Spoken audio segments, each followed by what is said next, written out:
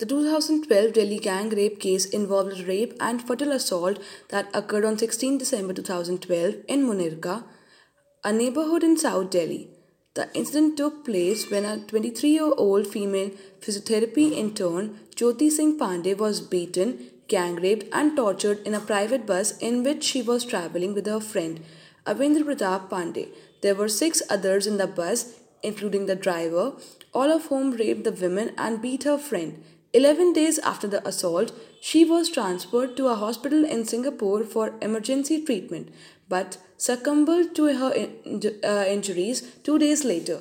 The incident generated widespread national and international coverage and was widely condemned both in India and abroad. Subsequently, public protest against the state and central governments for failing to provide adequate security for women took place in New Delhi, where thousands of protesters clashed with security forces. Similar protests took place in major cities throughout the country. Since Indian law does not allow the press to publish a rape victim's name, the victim has become widely known as Nirbhaya, meaning fearless, and her struggle and death have become a symbol of women's resistance to rape in the world.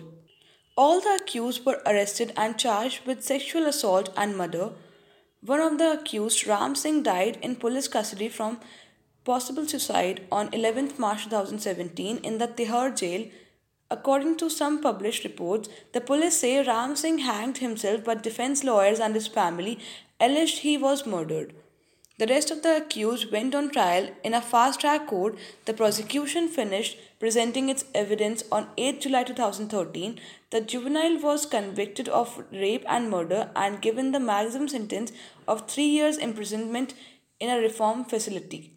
The juvenile belonged to a village some 240 kilometers away from the national capital where his elder sister looks after the family of six.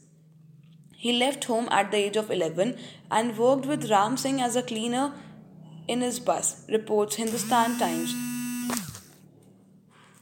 After the incident, the juvenile was apprehended and sent to a correction home for 3 years in North Delhi's Manju Ka Tila because he was less than 18 years of age. There were reports that the juvenile was one of the most brutal among all the accused as he attacked her with an iron rod. However, a juvenile justice board brushed aside all the allegations and called it media hype, reports the Times of India. On 10 September 2013, the four remaining adult defendants were found guilty of rape and murder and 3 days later were sentenced to death by hanging. In the death reference case and hearing appeals on 13th March 2014, Delhi High Court upheld the guilty verdict and the death sentences. As a result of the protest, in December 2012, a judicial committee was set up to study and take public suggestions for the best ways to amend laws to provide quicker investigation and prosecution of sex offenders. After considering about 80,000 suggestions, the committee submitted a report which indicated that failures on the part of the government and police were the root cause behind crimes against women. In 2013, the Criminal Law Ordinance 2013 was promulgated by President Pranab Mukherjee. Several newsletters were passed and six new fast track courts were created to near rape cases.